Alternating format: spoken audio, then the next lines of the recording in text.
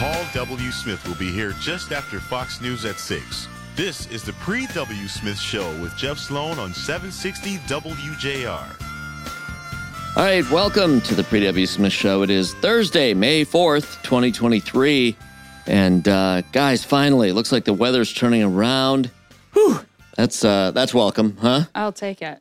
Wow. Sure is. I just want to see the sun at this point. Exactly. It seemed like winter was not going to relieve its grip, even throwing a little late season snow at us and making us really hunger for a little of that warm sunshine on our faces. And looks like the weekend's going to be beautiful. And we're excited for that. So that's what we get to look forward to in the weather. Thankfully, it's always a pleasure doing the weather when you can say something really good like the forecast ahead for the next few days. And then interestingly, as we head into the middle of May, they're projecting actually roughly normal temperatures and getting out of this cycle of colder than normal temperatures. We'll take that too. All right. And then in news, the Rock and Roll Hall of Fame has announced its class of 2023. Mark Pastoria, something near and dear to your heart. Any standouts that you want to talk about that are inducted into the Rock and Roll Hall of Fame in the class of 2023? Here we go. The Spinners be the 21st Detroit group entered into the Rock and Roll Hall of Fame. Okay, that's cool. Yeah, the Spinners were amazing, weren't they, Mark? Oh, unbelievable. Yeah, a lot of good songs. Good people. Was Rubber Band Man the Spinners? Yeah. I think it was. That's a great song. Right? Yeah. And so many others. And then Willie Nelson. Wow. He's one of the inductees. Wait, he hasn't been in really? Can you believe that? That is kind of, Kristin, that's a good point. I can't believe what Willie Nelson defines. Yeah. Who should be, although I don't know if he's considered rock and roll. Maybe he's on the border there. Yeah, maybe. He's got those roots. Yeah, he's kind of a little bit country, a little bit rock and roll. I got to work with him with Dave Mason. That was fun. Of course you did. Right? There he goes again. And Burt Bacharach and Aretha Franklin and on it goes. Here we go. And Missy Elliott, she's another inductee. Cool. Sheryl Crow. Sheryl Crow. She's certainly deserving. Rage Against the Machine and Kate Bush.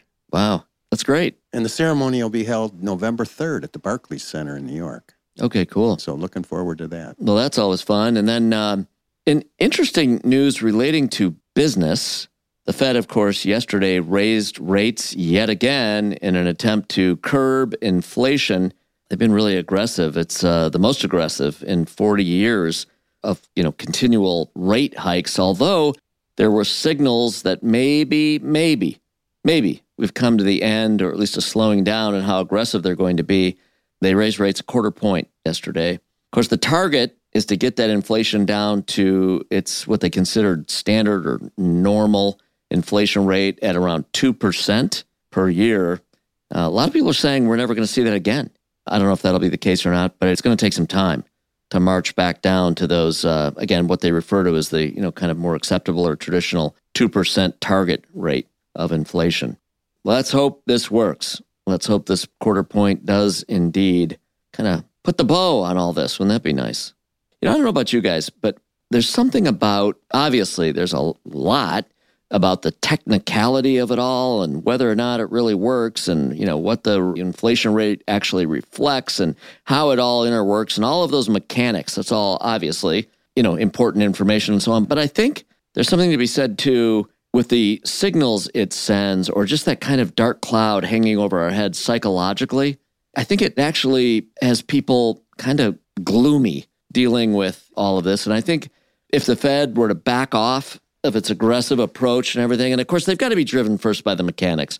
But I'm just saying, as a byproduct of, slowing this all down and maybe settling things down a bit and maybe seeing a drop in inflation, knowing that we've made progress, maybe seeing those mortgage rates come down and so on, seeing gas prices come down, prices at the grocery store, those kinds of things have a psychological impact that I think really can be something we all just need a little bit of these days, don't we?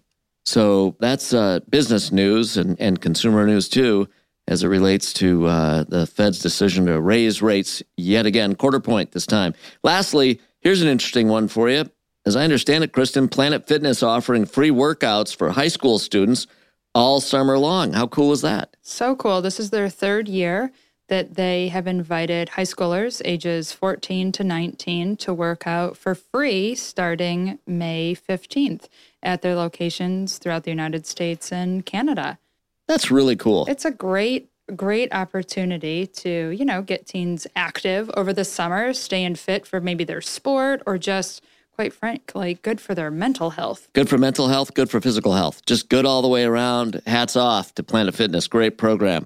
All right, headed to a break. Back with more in a minute right here on the Pre-W. Smith Show.